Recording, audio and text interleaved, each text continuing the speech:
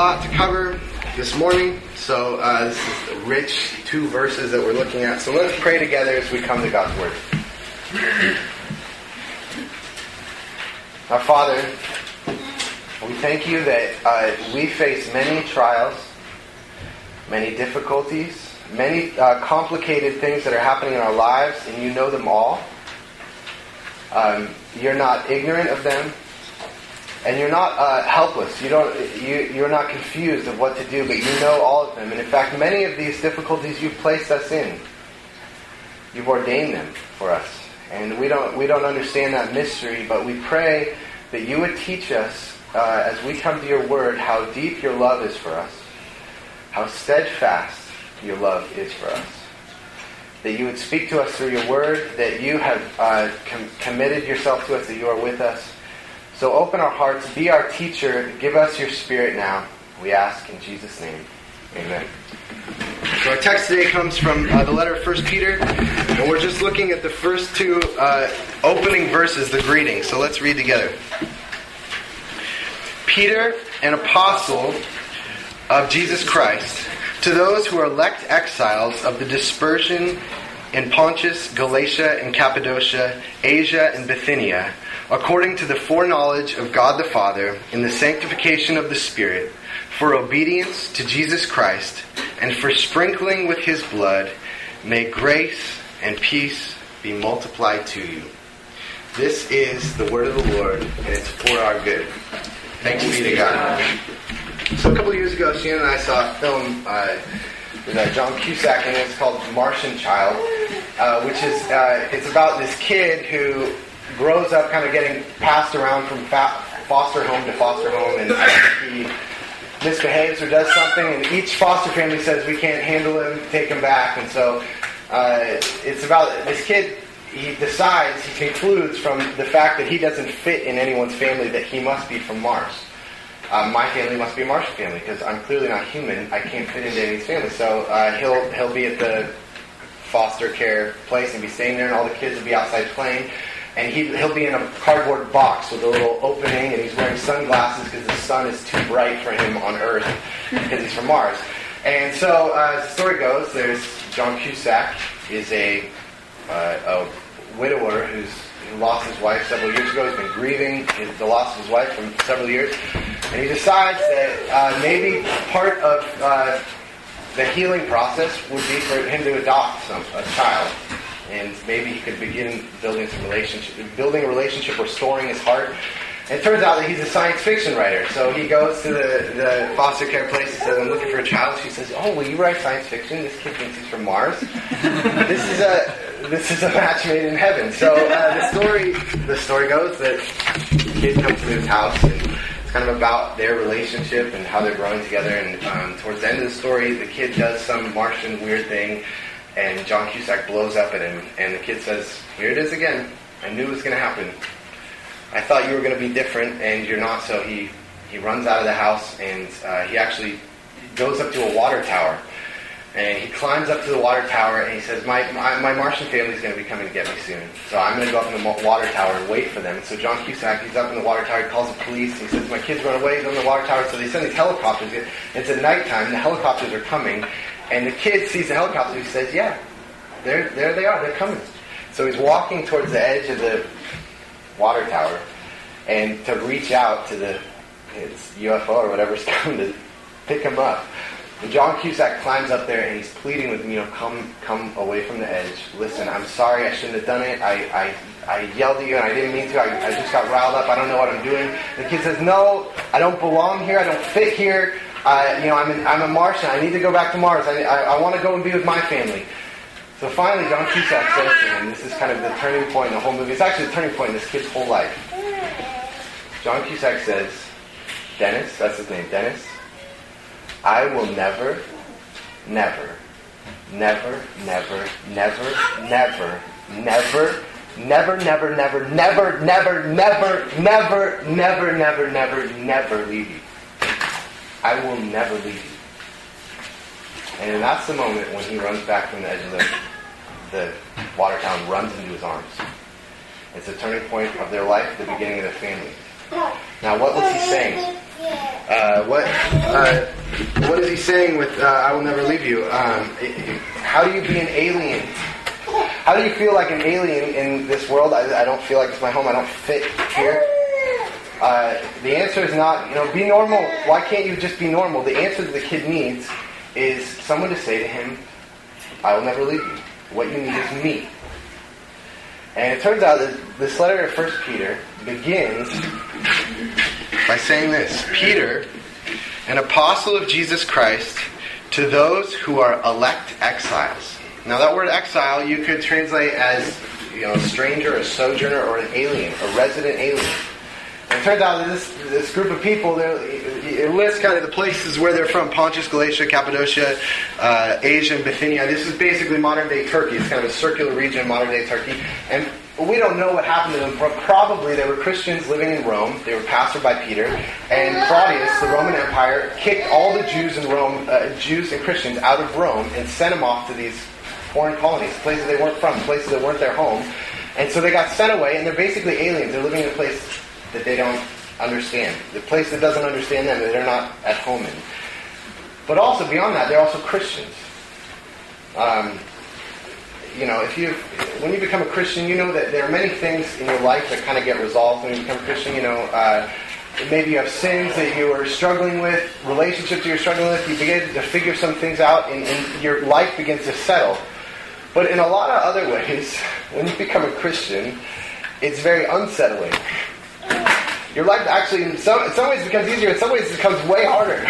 You got things that you have to, you can't walk away from relationships anymore. You have to stick them out and figure them out and try to work through them. You can't, if you're depressed, you can't medicate your depression with getting drunk all the time or something. Like, you can't do that. So all of a sudden, you got to struggle with all these things. Or you might become a Christian and all of a sudden, people that family might ostracize you. Say, what? You believe that Jesus' blood has to do with your sin and he's going to come back, he's in heaven, and you believe all that? And so you get ostracized. There's a number of things that makes the Christian life hard. And it makes the Christian life, being a Christian, make us feel like aliens in the world. Aliens around people. So on the one hand, we feel like we love the world. On the other hand, we feel like we don't always necessarily fit. People don't always get us. It's kind of like this kid coming into families. And so these are all the things that these people, that Peter is, as a pastor, he's writing to churches. These are the things that they're struggling with. And so what he says to them is the hope that he gives them is basically the same hope. Dennis sitting up on the water tower is the same hope that Peter is going to give to these Christians, but he's going to basically magnify it 1,000 times, because he's not just going to say that, John Cusack's going to be never going to leave you, but God will never leave you. And that's what they need to hear if they're going to actually face the trials, the difficulties, the struggles that we're going to face as Christians in this life. So the letter of 1 Peter is basically a deeply realistic and robust pastoral counsel of how do you struggle, how do you have a difficult Christian life, and how do you live in that? How do you live through the difficulties of the Christian life? And basically in these opening two verses, Peter answers the two big questions of the book. The two big questions is, why is the Christian life hard? And how can we endure it? And so we're going to kind of semi-answer those two questions as we look at this text. So first, why is the Christian life hard? Why is it hard? Well, first of all, the Christian life is hard because life is hard. Christians are humans, they're people. So, becoming a Christian, you're going to have to deal with all the same trials that any normal human's going to have to. Christians still get cancer. Christians still get divorced. Christians still lose their jobs. Whatever it is, those trials we still got to wrestle with.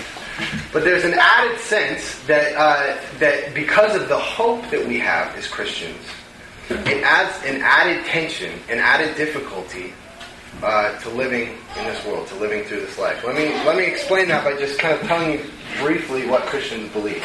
Okay, Christians believe that God made the world. He made Mount Baker, and He made Bellingham Bay and trees and snails and all that, and it was good. He actually made the whole universe, and says He was very good. And so that the world is actually a place not to be miserable in. The world is a place to delight in, to have pleasure in, to enjoy. And yet, humans have alienated themselves from God.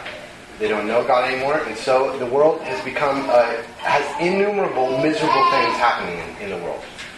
And so, what God says, because God loves the world, God has decided that He's going to make the whole world, the good world that He has made, He's going to make it right again. There's N.T. Wright says He's going to put things to rights again. He's going to resolve the world. He's going to end poverty, end suffering, end war, end broken relationships. He's going to end all of that. And so the way the Christian sees kind of world history is that basically the world history is broken up into two periods. There's what's called this present age, which is the world that we're living in, where broken relationships, losing jobs, cancer, and every difficulty, financial trouble, whatever it is, there's this present age, and then there's the age to come, where Jesus is going to come back and He will make the world right again. That's what Christians believe. That is our fundamental hope, that God will make the world right again. And He will end suffering. He will end war. We are deeply optimistic about what God is going to do in this world. And so, and that age to come is sometimes called the new creation. It's a new creation. This is a creation, it's a renewed creation, a restored creation. And one of the things that's just fascinating about the Bible is that it actually says that these two ages, the present age and the age to come, have actually overlapped. So, if you become a Christian, Paul says in 2 Corinthians, what do you say? If you become a Christian, you're a what? A new creation. Or actually, it's not, actually literally, it's you are new creation. You are a chunk of the age to come, that world where God has made everything right. God has stuck a chunk of that beautiful world and put it now in this present age, and that's you. And you might not feel that that's what you are, but that's what God says you are if you're a Christian. You are part of the restored world in the world now. And so what that means, that's why I say as a Christian, our hope makes life here difficult. Because we're living in a tension of a world that's restored. Our hearts are full of the hope of being with God, people really loving one another, having trusting, transparent relationships where we really get along and people know who we are and we're enjoying God's world. We have this whole vision of the world filled inside of us, and yet we're living in a world that's broken. And so there's this tension. And so there's many ways that we feel this tension. Let me just kind of give you some examples. First of all, just in your spiritual life. You know, if you become a Christian, if you're really a Christian, you want to love God. You want to pray to Him. You want to talk to Him and cast all your burdens on Him. You want to obey Him and do everything that He wants.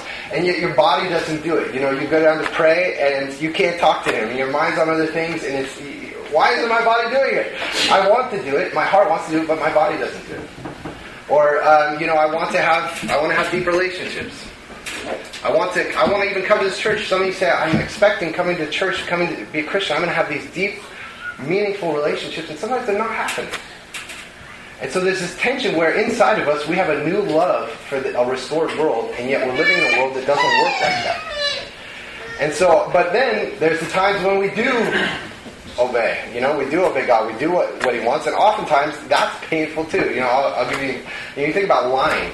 Lying is a very comforting thing, right? You know, you get to save face. People don't see how bad you are. You get to cover over difficulties that you have to struggle with. I've shared with some of you that when I was a teenager, I got sent away to a behavioral modification program where for troubled teens, with boys that were troubled, got sent away to an island called Western Samoa. And when I won't go into all the details about it, but when I was on a level 3 family leader, which meant I'd been moving up in this program, I'd been there about 6 or 7 months. But I was kind of becoming a leader in the program. I slept in this hut with about a dozen other boys. We slept on the floor with sleeping bags. And every night after lights out, shut down, we would have boxing matches in our hut. And so we'd have a couple people who were the lookouts to make sure no chaperones are coming. And so we'd get up and we'd spar with one another. And so one night, there was this guy who was sparring with, he was a little shorter than I was, and I went to him. We didn't hit each other in the face, it was more just in the body. And he did one of these, right, when I was going to hit him right here. And bam! Busted his face. Just his lip just went blood going everywhere. And we're like, oh no, we are in trouble. Okay? So definitely needed stitches. And we're up after shutdown, fighting with one another. So we make up this huge story that he tripped over me and busted his face on the windowsill. We put his lip on the windowsill that makes him put blood on there. So we tell the shopper, we're like, look, the blood's on the windowsill. So now everyone's like, oh, phew. But, I was a Christian. I was like, this is the problem. We have constructed a huge lie. So I got to level 4. I was moving along. And then finally, I had to confess, listen, he didn't bust his face on the windowsill. He busted his face on my knuckle. And so, what happened? I got dropped from level 4. It took me about, maybe 8 months to get from level 2 to level 4. And I got dropped back to level 2. And fortunately, it wasn't for 8 months. But that's the lie covers up all the difficulty of having to get dropped and all the discomfort and more time in Western Samoa. And so, telling the truth, obeying God is going to be painful. And that's going to happen in all kinds of ways. And one of the ways it's going to be painful is that you're going to, people are going to say, oh, you're such a prude. Why don't why are you always obeying the rules? And that could be true. We could be self-righteous and obeying the rules. But even if we're just the most humble people, we love God and we want to do what He says, you're going to have people say, why, what's up with all the rules? Why are you such a prude? Why are you so self-righteous? Even if you're not self-righteous. And so being a Christian, you'll be ostracized. The Bible actually says that if you are a Christian, you will at some point in your life be ostracized because of it. It will cause you problems in relationships, and people will think you are foolish. And so what you can see is that the Christian life is hard, that we're living in the middle between the age that's going to come and the present age.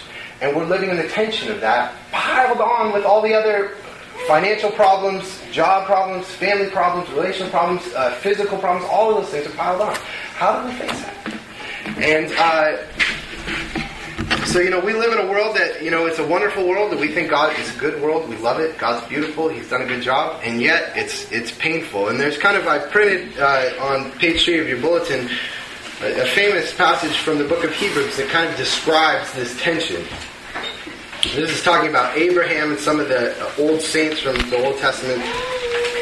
It says this: these all died in faith, not having received the things promised, but having seen them and greeted them from afar off, and having acknowledged that they were strangers and exiles on the earth. For people who speak thus make it clear that they are seeking a homeland. See, they're aliens. They're seeking a homeland. If they had been thinking of that land from which they had gone out, they would have had opportunity to return. But as it is, they desire a better country, that is a heavenly one. Therefore God is not ashamed to be called their God, for He has prepared for them a city. This heavenly country, this city, is the new creation. That's what he's describing. And the whole book of 1 Peter is, how do you live in that tension? How do you live in the middle of that? My life is kind of wrapped up in I believe that God is going to make the world right again, and yet the world's not right yet. And so the answer that I want to kind of answer that question: how do we live in that? And so first we have to prepare ourselves that the Christian life is hard. We cannot have the expectation that the Christian life is going to be easy. The Christian life is going to be hard because it's both all the hardships of regular life piled on with living in this tension. And yet, as Christians, we've decided that Jesus is worth it. Jesus is worth the hardship. God is worth the hardship. The hope that is in Jesus is worth the hardship. And so we need to ask that second question: how can we endure the hardship? And that leads to our second point. Now, at the beginning of the sermon, I talked to you about the Martian child, Dennis, and that what he needed was someone to say to him, "I'll never leave you." That what you need is me. And that's actually what God says to us. How are you going to get through whatever painful thing you're facing? How are you going to get through this? What God says, what you need is me. But one of the things interesting about this passage is that it doesn't say that God is just one. But this passage says that God is a community. And that the way that God says, I'm going to be with you, I'm going to never, never leave you, is that He is a community. God Himself is a community that surrounds us. He's the Father, Son, Holy Spirit. He's three. There's three of them. And so, some of you might wonder, does the Bible ever say that God is the Trinity. The Bible doesn't use the word Trinity, that God is one, but three persons in one God, that equal in power and glory. Does it say that anywhere? Well, it doesn't say the Trinity anywhere, but the New Testament is loaded with passages like this, where Father, Son, Spirit are all kind of loaded together. And you can see that in verse 2 here. Well, we'll read the whole thing. Jesus, an apostle of Jesus Christ, to those who are elect exiles of the dispersion in Pontus, Galatia, Cappadocia, Asia, and Bithynia, according to the foreknowledge of God the Father, in the sanctification of the Spirit, for obedience to Jesus Christ, and for sprinkling with His blood. There they are. They're all there. And so what Peter is saying is that we are being surrounded by God from every angle. And, Henry Nouwen was a Catholic priest who lived in the 20th century, and he wrote like 40 books. He's just a wonderfully godly man. And one of his books called Compassion, he has a chapter on community. I just want to read you a little excerpt there, what he says about community. We are able to do many hard things, tolerate many conflicts, overcome many obstacles, and persevere under many pressures. But when we no longer experience ourselves as part of a caring, supporting, praying community, we quickly lose faith. This is because faith in God's compassionate presence can never be separated from experiencing God's presence in the community to which we belong. So Henry Nouwen says community is how we endure. One of the things that this passage says is that our spiritual life there's a divine community that God puts us in the middle of and surrounds us with. So I want to kind of look at each of these people, the Father, the Spirit, and Jesus Christ, the three persons of the Trinity, and think about how do they shape how we face struggles and difficulties in this life. So first, Peter says that Christians, in verse 1 and 2, are elect exiles according to the foreknowledge of God the Father. Now, one of the things that, if you were here this morning practicing music with us, you'd find out that life is, this is something I'm learning as a pastor, is that whenever you're leading people, it's always helps to plan ahead and to kind of know how things are going. I'm learning that. I'm not the best at, but when you plan ahead, it makes life less frantic for people. It's not all crazy and unpredictable, but people can actually, life is more enjoyable. However people are serving, it's more, they can talk to one another and enjoy themselves when things are planned ahead. And so one of the things, biggest difficulties of trials, like if you're losing a job, or you're a relationship is breaking apart, or you have some physical ailment happening, is that things feel out of control. There's nothing predictable, there's nothing planned, and yet, according to Peter here, our whole Christian life has been orchestrated, carefully put together by the foreknowledge of God. It has been orchestrated and planned. There is nothing that is happening in our Christian life that is running wild and out of control. Nothing. God has planned everything. So you say, well, is God let sin and does God make sinful things and evil things happen? No. But what the Bible says is that God will take all of those things, painful things that are happening, and that He will somehow use them for His glory and for our good. Period. That is what God does. He foreknew.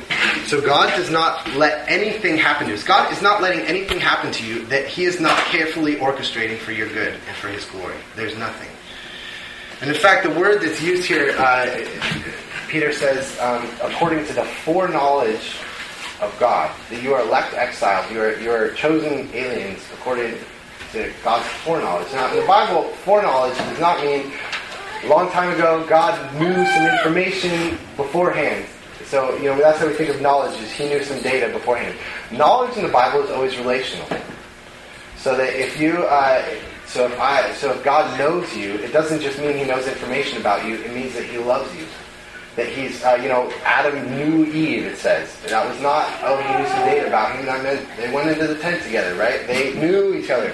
And so it's relational, it's love. And so when Peter says that we're elect exiles, that every struggle that we are facing is according to the foreknowledge of God, it's according to the forelove of God. The beforehand love that God knew us. when as parents, when I'm disciplining my children or giving them a little mini Lucy perked up giving them a mini lecture or something about how do you treat people and stuff like that, and sometimes they're kind of like okay let's get on the plane and stuff like that, but sometimes I'll say to them, do you know that before God made the world, before God made the mountains and the trees and all those birds you hear outside and even the sky, God knew you. God chose you. God knew Lucy. God knew Will. He knew your name and He chose you to make you into a light to the world. That's who you are. God loved you before He even made the world. He knew all about your life. He knew it. And what happens then? Their eyes get wide. For the world? And that's what this is saying. Is that if we're Christian, God has orchestrated every step of our Christian life from before the beginning of the world. That's how devoted, that's how the Father is surrounding us. And so,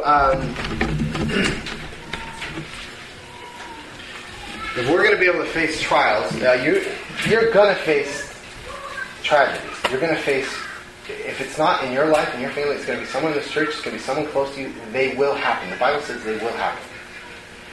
And so one of the things is that we have to resolve now that this is the truth. It's much harder to decide when you're in the middle of it, oh, God's working everything for good, everything for His glory. You got to decide now. You got to realize, you got to learn God's word now before the trial, and say God is going to work all things for good, because they will come. And in fact, later in 1 Peter, this is what Peter says: Beloved, this is how he starts this. Beloved, people I love, do not be surprised at the fiery trial when it comes upon you to test you, as though something strange were happening to you. Do not be surprised. The fiery trial will come, and you shouldn't be surprised. You should know that it's going to come. And so, what does that mean? Does that mean that when struggles come, we should be happy-go-lucky? Oh, God's working, everything's good, so it's not that bad after all. That's not what it means. It doesn't mean it's not that bad after all. It is a hardship, but the hardship is bound. God has hedged it in. He has surrounded it. He's put Himself around it. The Father has put Himself around it. Now, one of the ways that He does that He takes trials and uses them for their good, is that He uses them to form us, to shape who we are. And that's kind of, the hardship. Anyone who's been through hardships, they're far more compassionate, far more kind, far more gentle with people. And God actually uses our hardships to make us like Him. And that's actually what the second one says. So it says that we're elect exiles according to the foreknowledge of God the Father in the sanctification of the Spirit. And that's what that word sanctification is. Sanctification is the process by which God makes us like Him. He makes His beautiful character, His love, His passion, His kindness and joy. God works that in us. The Spirit is doing that in us. And so God is making us like Him through our trials. That's a promise. And so I'm not going to spend a lot of time unpacking that on the Spirit. But let me just say this one thing: is that what that means is that there is a power working in you. That whatever tragedy, whatever disappointment is happening, whatever job that doesn't work out, whatever you're dating someone that you thought this was going to work out and it didn't work out, and you say, "What? This seemed like a waste of time. This is a waste of my life. I'm wasting my career. I'm wasting it." This says none of it is a waste. There is a power working in you that is going to use all of that. So that's how God surrounded you. Now, lastly, let me just say this.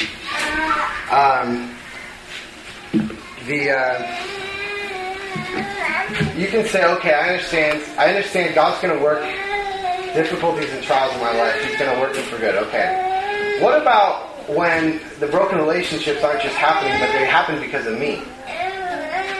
What if I'm losing the job because it's not just bad circumstances, but it's because of my sin? What if I broke the relationship? What if I was treating, I destroyed my liver from, drunkenness, whatever it is? Does that ruin it? Is that outside of God's surrounding me? The community of God surrounding me and walking through me with any trial? Is that too much? Is that too much? What about my own sin? And what's amazing about the gospel, this is amazing, is that it's not just difficulties that are going to come from the outside, but difficulties that we bring on ourselves. God is also surrounding those. And He's going to use them for our good and for His glory. Our own sin. And the way... and what Peter says here is that we are these chosen exiles according to the foreknowledge of God and the sanctification of the Spirit, but also for obedience to Jesus Christ and for sprinkling with His blood.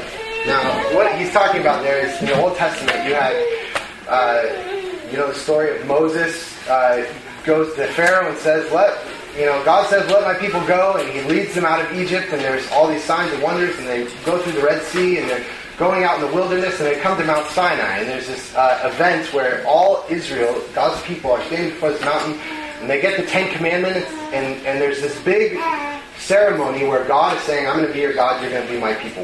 I'm binding myself to you. And at the end, this might sound gruesome, but they have all these sacrifices, and Moses is like sprinkling blood all over the people. And this is like a sign, a seal that you belong to God. You are bound to one another by blood. Now, and on modern day, we might say this seems very primitive with blood, but 10-year-old boys get this, right? If you want to be best friends, you cut yourself and you become blood brothers, right? We get that. Blood seals, binds people together. But we also get it in terms of our families, right? That if a man and a woman come together sexually for the first time, there's blood. There's God has put it in our bodies that blood is a sign of being united to one another. And that even your children, why do I look at my, you can I'll be at a place where there's all these kids playing. I don't even notice the other kids. It's like they don't even exist, and I just look at my kids like, wow, aren't they the best in the world? Why is that? Because my blood is in them. They're my flesh. They're my flesh and blood. They're bound to me by blood. And what Peter is saying is that the very blood of Jesus, that's the image, has been sprinkled on us. We've been bound. We've become blood brothers with Him. Blood brothers that we can't tear us apart.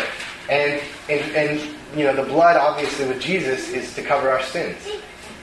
So that we are the chosen aliens. Part of the fact that we're chosen aliens, that we're surrounded by the community, the divine community, part of that is that God has even covered our sins. He's taken care of them. Let me give you one more scripture from 1 Peter. Where is it? He Himself bore our sins in His body on the tree that we might die to sin and live to righteousness. By His wounds you have been healed. That's Him surrounding even your sins. Putting a hedge around them. Saying they can't destroy everything. Your sins don't even get the final word. Hardships don't get the final word. Your sins don't get the final word. For you were straying like sheep, but have now returned to the shepherd and overseer of your souls. So, how do you face difficulties in life? What difficulty? Name it. God has surrounded it. God has put Himself around it. He says, what you need is me who will never, never, never, never leave you. And it's not even just one, it's three. Surrounding you from all sides. Everything that's happening, orchestrating everything. There's nothing that's unplanned. And the reason God's done that is so that you will be able to face the fiery trial that Peter's talking about. And we're going to unpack that more as we look at this book. So let's pray together. Our Father in heaven, we are amazed that anything that we face, you are prepared for. Father, Spirit, Jesus Christ, all around us and leading us into the age to come. Lord, we ask that you would help us to trust you, to rest in you. We thank you for your abundant goodness, that you love us beyond what we could ever imagine or think, what we could have ever dreamed up. You love us more. And so we give you thanks, and we give you these offerings now in the name of our Lord Jesus. Amen.